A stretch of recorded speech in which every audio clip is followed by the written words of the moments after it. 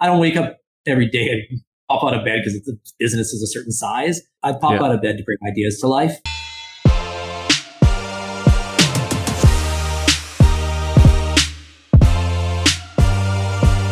Welcome to Behind the Brand, presented by Neo. We take an inside look at the leaders behind today's most influential brands. I'm your host, Jeff Adamson. As co-founder of Neo Financial and Skip the Dishes, I am fascinated by what it takes to build great companies. This season, we'll learn from leaders who are reimagining, innovating, and transforming industries all across Canada. Let's get going. Today, I'm excited to introduce Lyndon Cormack, Managing Director and co-founder of Herschel Supply Co. While working at Vans, Lyndon and his brother Jamie discovered a gap in the market for stylish yet affordable backpacks. Founded in 2009, Herschel Supply Co. is named after the small Canadian town where 3 generations of their family grew up. Headquartered in Vancouver, BC, Canada, Herschel Supply Co. is a design-driven global travel lifestyle brand, producing timeless products with utility design. Originally renowned for their contemporary renditions of classic backpack silhouettes, Herschel Supply Co.'s range has since expanded to include luggage, travel, accessories, wallets, apparel, and more. Today, Herschel products are sold in over 113 countries, with more than 10,000 stockists worldwide. Welcome, Lyndon. Thanks, Jeff. Good to be here with you. So I want to start from the beginning here. You were born in Drayton Valley, raised in Calgary. Now you're a diehard Deep Cove, North Vancouver resident. Tell us about the journey from Drayton Valley to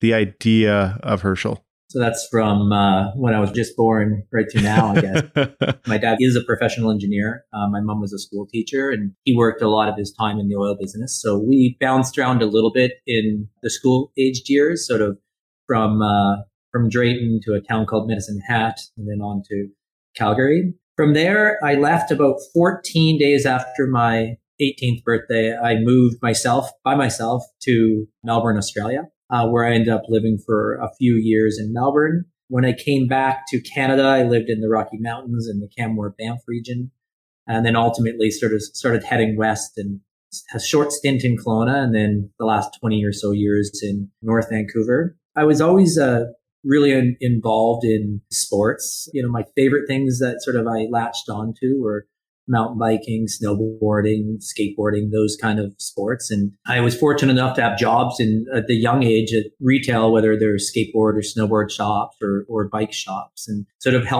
allow me to travel around the world a little bit and work in those style of stores. And then eventually I graduated to becoming a sales rep in those industries, mainly bike in the early days, which led me out to sort of Vancouver. And then I worked and did the business in British Columbia for Vans shoes, which was a really amazing experience because of the trajectory of what Vans was going through and sort of their rebound. So a bunch of really, really fun years with awesome people. And then my brother and I just started to choose our next path and what we wanted to do. And we sort of brainstormed the idea of creating this brand called Herschel. You often would go back, visit family. You know, how did that affect your outlook on life and perhaps even some of your motivation and some of the inspiration you have for Herschel? We generally grew up in a city, and cities have borders and boundaries and curfews. And one of the favorite moments we had is when we loaded up in the family station wagon, made our way about a 6-hour drive to this little town of Herschel where our grandparents lived.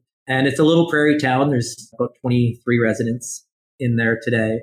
Wasn't many more even back in the day when we were there. It was sort of that make your own adventure kind of town. And although it might have been that sea of sameness or the prairies just surrounding this little town, there was just adventures everywhere. Again, when you grow up with those curfews, borders, boundaries, and then you get to be able to set yourself a little bit free in these little towns, it's a quite amazing experience. And 2 stories I really remember that were really fond memories for me was that everybody had the key for the hockey rink if you wanted to go play ice hockey, and you could just go and play. Like, you know, those are things that just don't happen in a city, right? So you could just go open up the rink, you and others or you and family could go play, which I just sort of was blown away by a little bit. There was this other story where we were fixing up an old dirt bike, and my dad and my mom were heading over to a neighboring farm. And, you know, my dad said, "Hey, once you guys are finished up, why don't you just head over?" and threw me the keys to his car. And Dad, I'm 13 years old. It's that kind of place. And it was those kind of memories, and they were always near and dear to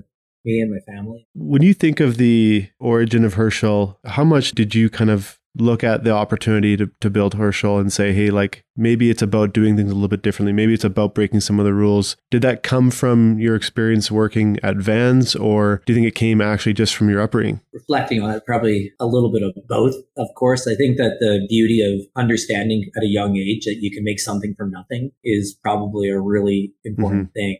You're not given every opportunity or tool or experience just laid in front of you. You sort of got to go and make your own. And I think that probably being true of almost my entire life, of just not being afraid of the unknown and not being afraid of just trying to make something that might not be there come true. And flipping to the Vans years and years before that, I mean, I was just surrounded by so many awesome people that some of them were jack of all trades. Some of them were subject matter experts. And when you sort of latch on to like interesting stories and interesting personalities, you sort of just obviously generally build your character and you gravitate to things you love. And, my love of design and all things creation sort of led me to like knowing the designers and of Vans really, really well, and the creative directors. And then ultimately not knowing a lot about building stuff, but how things got built, and less so the factories, but more project managers of who were really responsible of bringing projects to life and products to life. I only have a high school education, so I really had no other education to fall back on. So I had to, get a master's degree in real life.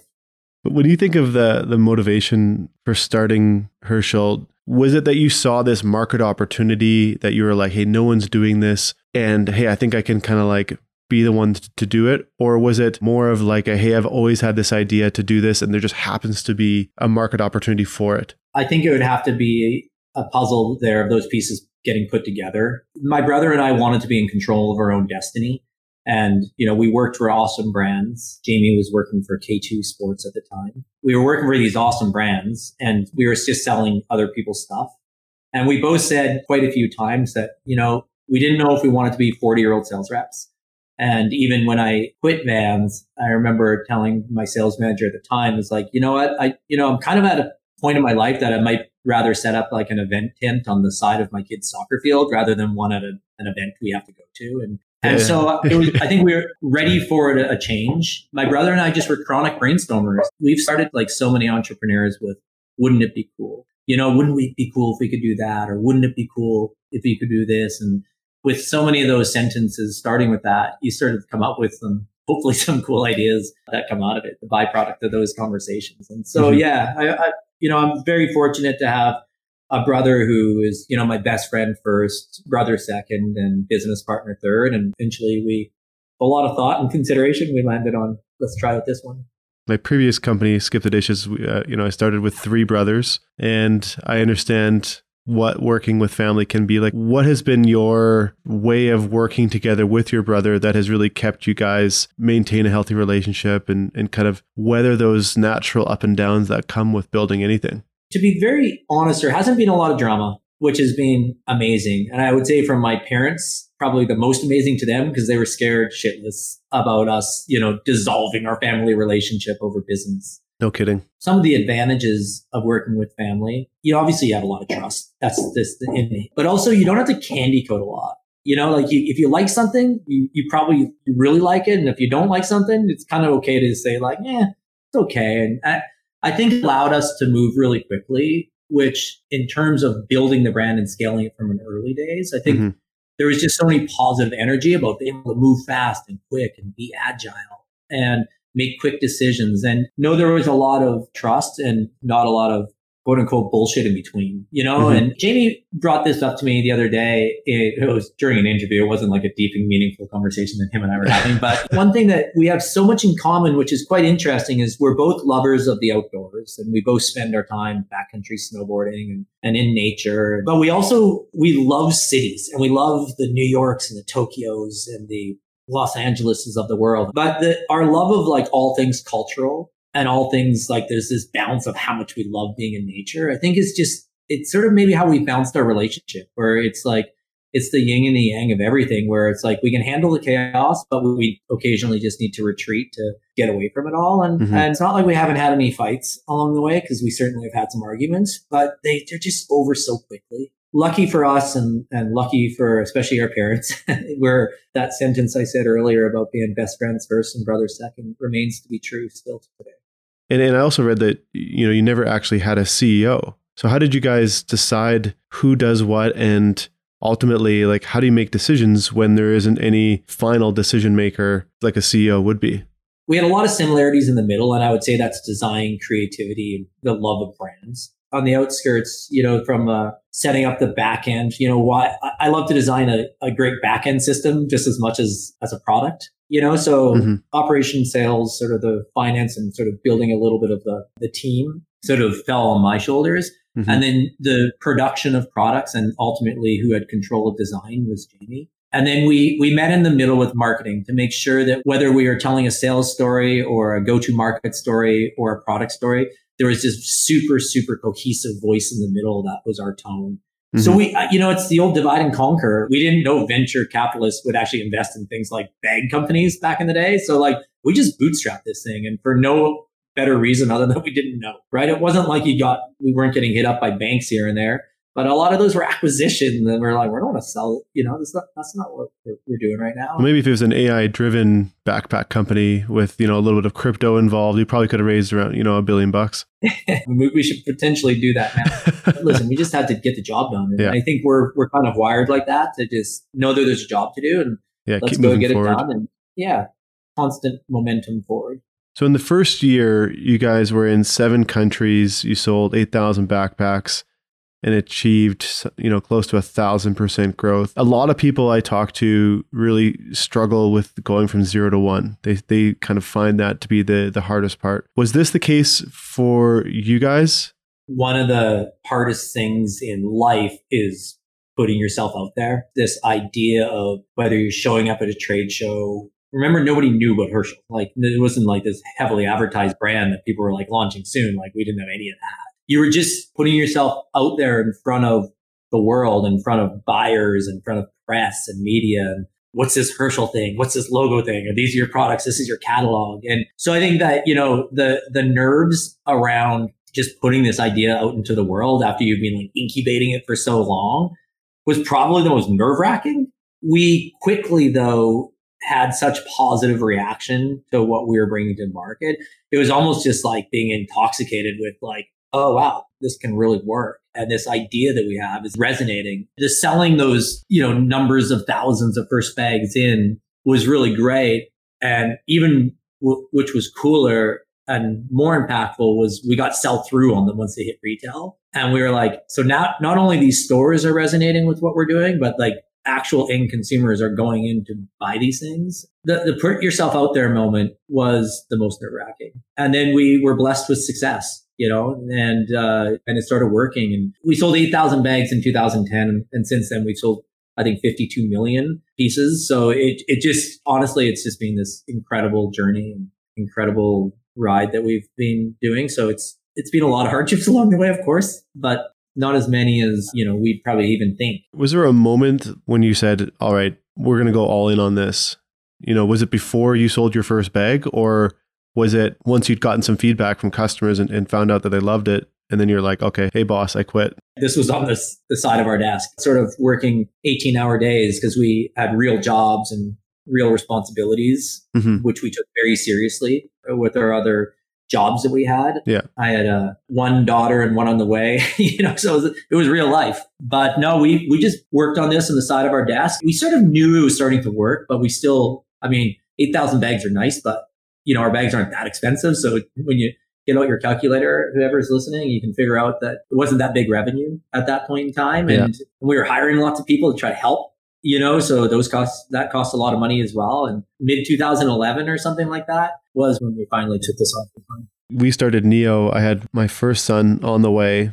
And I remember the conversation with my wife saying, hey, we're going to kind of start all over again. We're going to leave our comfortable jobs and start from scratch, not at all knowing, is this company going to be successful and what's being a parent going to be like? And I think a lot of people do struggle with it. You are asking a lot of your partner. You are asking a lot of your husband or your wife. What was that like for you guys? I imagine going into the clothing, apparel, backpack business, so many companies fail doing that. And so how are you able to go and look at this as a team, especially given the fact that you had another child on the way? Well, we just made sure it worked first. We had a safety net that if the product didn't sell through or the extra inventory we didn't we bought didn't check, then we were just going to give bags away for Christmases and anniversaries and birthdays for like until they were gone, thousands of units of stuff until we moved through them all. But yeah, I think it was a cautious approach. It was a lot of confidence for sure. We didn't pay ourselves, which was helpful, so we could turn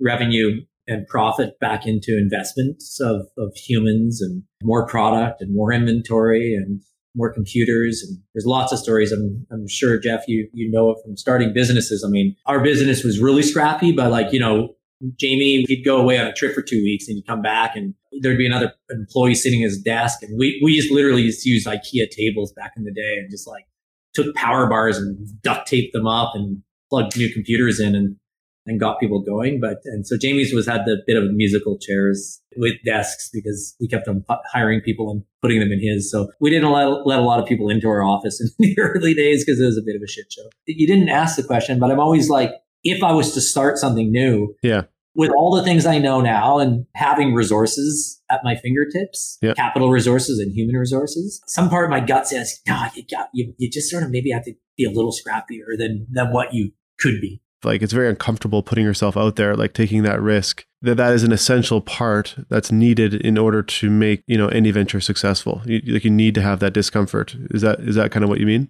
Yeah, or willing to accept that as an obstacle and figure out how you're going to get around it.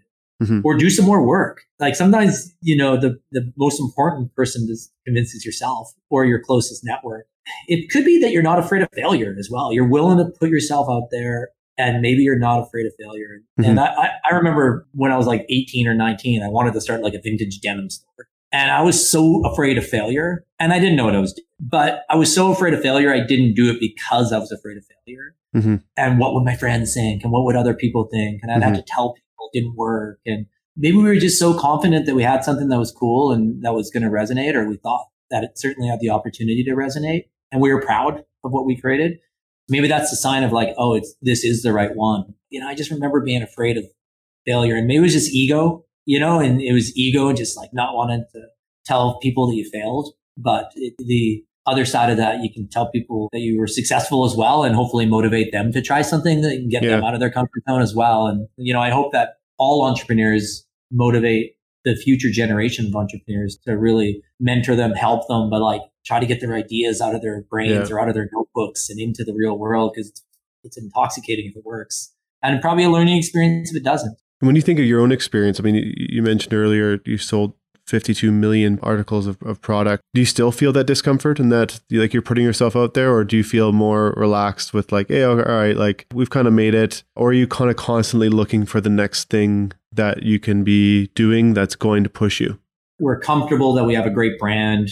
It resonates. We have a loyal following, but my favorite definition in the world is the definition of the word future. And it's quite simply everything that is yet to come. And I am so excited about the future and all things that we can do and try, and new categories, new products, new ideas, and all of those things that we get to bring to life. It comes along with new things, bring occasional a little bit of anxiety. Right now, we have a plan to open quite a few retail stores this year and continue on for the following years, and signing long-term leases, the capital expenditures of building all of these stores. I'm like, well, we really want to get it right. So I think it's a healthy tension, but it's really fun. It's not the fear of getting things wrong, because, we get lots of things wrong. We're far from perfect. But when they're the big things, you really want to make sure those ones you get right. So we've got an awesome platform, and we have an awesome platform to build ideas off of. Mm-hmm. And shame on us if we don't continue to leverage off that platform to bring really cool ideas to life, or change the way we do things that we've done in the past. We've got every ability to do whatever we want, and it's up to us and our amazing teams to figure out what that is. You've made backpacks cool. You're coming out with new products all the time. What is yet to come for Herschel? Like, what's getting you really fired up? Again, going back to things you don't know, like all the market research that's available and all the qualitative and quantitative information that's out there that we can get on our consumers I find really fascinating. Mm-hmm. And trying to take all those bits and pieces of information and actually put them into a strategy of things that we can ultimately put into action. And in more like actual terms, I feel Herschel has a really great opportunity to continue to travel more with our end consumer.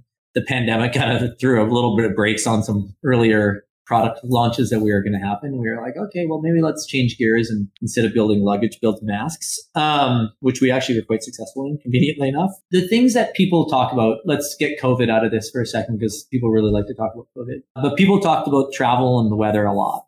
And you ultimately look forward to most in life is potentially your next trip. And whether you're 8 or 80, whether you're surfing for the first time or boarding a cruise, the idea and the passion that travel brings to people is intoxicating. And people shoot more pictures, people try new food and are open to new experiences. And it's such a beautiful like spirit and attitude that people are in that I think that embracing that more from our brand and helping being on those journeys in a more meaningful way, we at Herschel are really passionate about. You guys have gone through like a crazy amount of growth. When I think of Herschel, I look at you guys, I feel like you've been around forever, but it actually hasn't been a crazy amount of time. It's, just over a decade. But like, how do you stay true to some of the early values that you had now that you're moving millions of products every single year? How do you maintain what made Herschel great originally and then keep that, but also at the same time think about how it needs to evolve moving forward? I think the learnings of the first decade, I mean, I always think we're quite old actually. So for you to say we're young, I think it's nice to hear. Because when you've been in it for every single second of the entire lifespan. Age in dog years, right?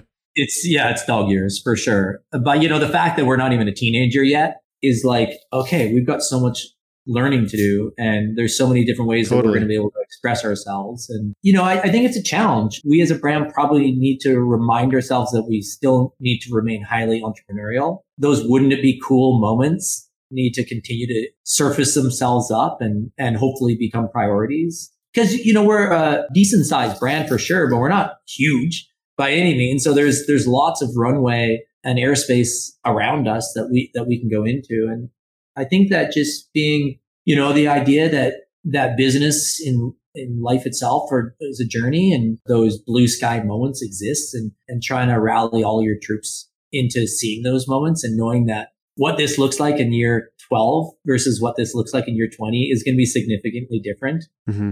And it's for us to reverse engineer where we want this thing to go and then figure out how we plot our path there. And there's just so many cool opportunities and we just got to stay hungry for them because that's the fun. I mean, the size of the business is great. That's like good for us, I guess. But it's also like, I don't wake up every day and pop out of bed because the business is a certain size. I pop out of bed to bring ideas to life.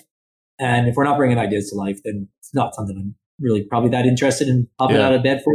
We got a serious business to run and lots of people who depend on us, including ourselves, but I think we got to make sure that we always stay hungry. I feel like there's often like a mystique around entrepreneurship and that people think that it's like, oh, you either are or you're not. Many of your employees who work for you may not see themselves as entrepreneurs because they're employed by you. But at the same time, you want them to have that mindset. There's these kind of competing ideas in their minds of like, okay, am I an employee or am I an entrepreneur? Obviously, they're not mutually exclusive. Are there ways that you run your teams and lead your business that ingrain entrepreneurial thinking into the business? Our celebration of cool ideas, our celebration of collaboration, whether that's with a brand or a human, it doesn't necessarily have to be a collaboration in relation to working with another party. Mm-hmm. I hope that our love of collaboration, our love of teamwork, our love of getting shit done is really, really admired and hopefully motivate people to do it themselves. And I think that we'd love to have employees stay here for years and years or decades and decades. But if we could also be a launch pad for someone to learn a little bit about a business and maybe go off and try their own thing. And, I think that this is a building block in people's lives. I think our responsibility is first to make it really rewarding and challenging and thought-provoking, but also, provide a bit of a glimpse into what it looks like to run and be a brand. Whether it's myself or Jamie, it's like, our doors are open. We certainly have had people tell us they were nervous to meet us. We're like, have you met me before? I'm like a teddy bear. I hope you're not nervous to meet me. You know what I mean? We try to make sure that people can share their ideas and they're passionate, whether that's about a hobby or something that's could be their next career move. I hope we've remained open for people to have those fun conversations because they're very motivating for us too. Do you think that the idea of employment is changing? Like, I think of my parents, they had the same jobs their whole career, firefighter and a hospital worker, same employer, I think for 30 to 40 years. And I feel like a lot of people in my generation, their parents worked for long tenures with companies, but then nowadays people are moving between companies a lot quicker. But perhaps maybe that's not a bad thing. And if I'm kind of reading what you're saying here, Lyndon, you can play a role in someone's career, and that could be a 3-year role, it could be a 1 year, until they learn what they need to basically make that decision of like, what do I want to be doing next? And so how do you guys think of that? Well, hopefully it's over 1 year. Because it's kind of nice. I think you can probably do your best work after you've been here for a little while, and really it takes a while to figure out all that's going on. In relation to, people sticking with one career forever, I think those days are long gone. Growing up with my parents and their friends and our close family friends, everybody stayed in the same job forever. And it seems like nobody does anymore. So the whole world has changed, and the fact that technology has enabled people to work from a lot of different places around the world. And so your opportunities expand beyond your town or your city or your community to potentially the entire world. We're going to have more people moving around. And I think that businesses are going to be better set up to react to these scenarios. Like, I think the reality is we're all going to have a little bit more turnover. And so I think that part of that is business will have to react to it. We're not going to have these long tenures, which, by the way, we've got a whole bunch of people who have been here for a long time, and we hope they stay for a lot more time because they're near and dear to us. I think it's very fluid right now. People will be trapped in their basements on Zoom calls. And I think that kind of an awakening. And I think people are just figuring out what's next. And they had enough time staring at the wall or not being able to go have a beer with their friend at a pub or a restaurant, that they spent more time thinking about what's important to them. And I know that it's sad to see people go. It is. I mean, it's still like from a founder and someone who's super passionate about this, who's been here every single day. It is sad to see people go. We hope that people are going on to bigger, better, new things that are going to inspire them. But I think that, it's also on us to make sure we're keeping people motivated and giving them opportunities to see career progression and or potentially even try out a different skill set that maybe they discovered while they've been with us. I think that we have to be open to that. And we are. The world's changing. And I think that it's going to be a good reflection point in 5 years to say, like, what's going on? What's going on? And shame on us if we didn't adapt to it. Even when you look at where clothing is going, and there's a lot more scrutiny now on sourcing, on kind of the ethics and integrity of where you're getting things. How do you guys think about that at Herschel? The more pressure, whether it's internal or external pressure that people are putting on brands to do things properly is really important. And, our impact from a sustainability aspect or from an impact globally is really important to us. And I know our team from top down has been working on things of how we can continually be better. And it's not a light switch here. You can't just switch everything in one go. I know that the end consumer would love us to be able to do that, but we've consciously made some epic, great decisions over the last 18 to 24 months that when everything that we've been worked on comes into fruition and gets put to the public, we're internally going to be really, really proud of some of the things we've done in the last couple of years to set ourselves up for the future and set up people and Earth and others for a much better future as well. You're not going to drop it here on the podcast for everyone?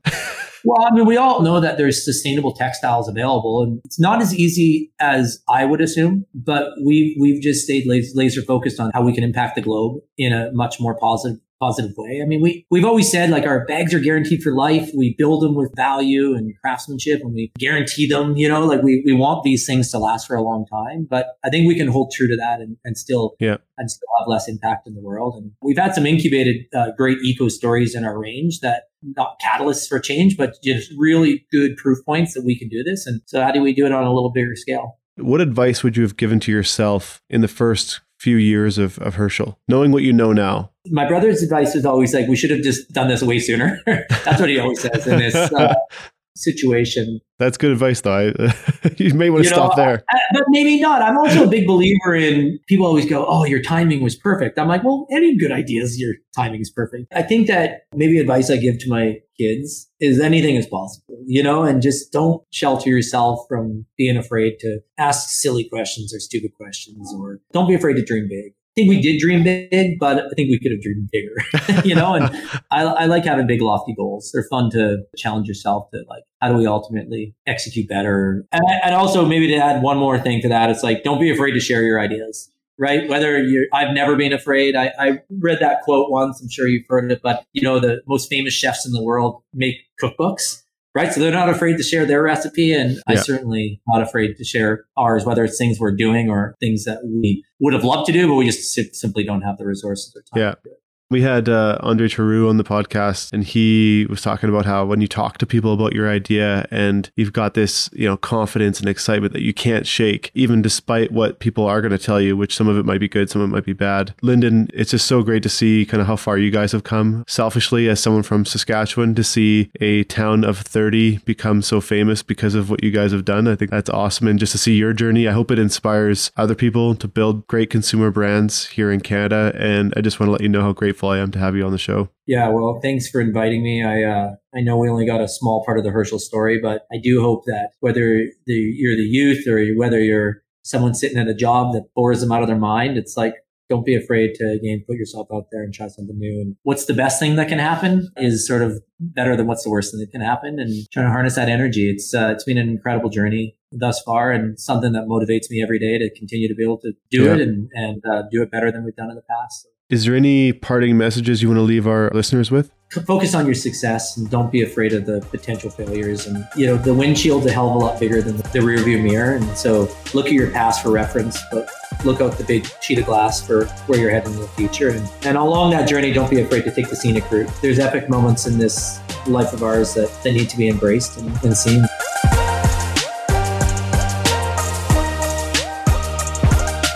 Thank you for tuning in to Behind the Brand, presented by Neo. If you enjoyed today's show and are interested in joining Neo, head over to join.neo.cc/podcast50. This link will also be available in the show notes. And don't forget to subscribe on Apple Podcasts or Spotify so you never miss an episode. See you next week.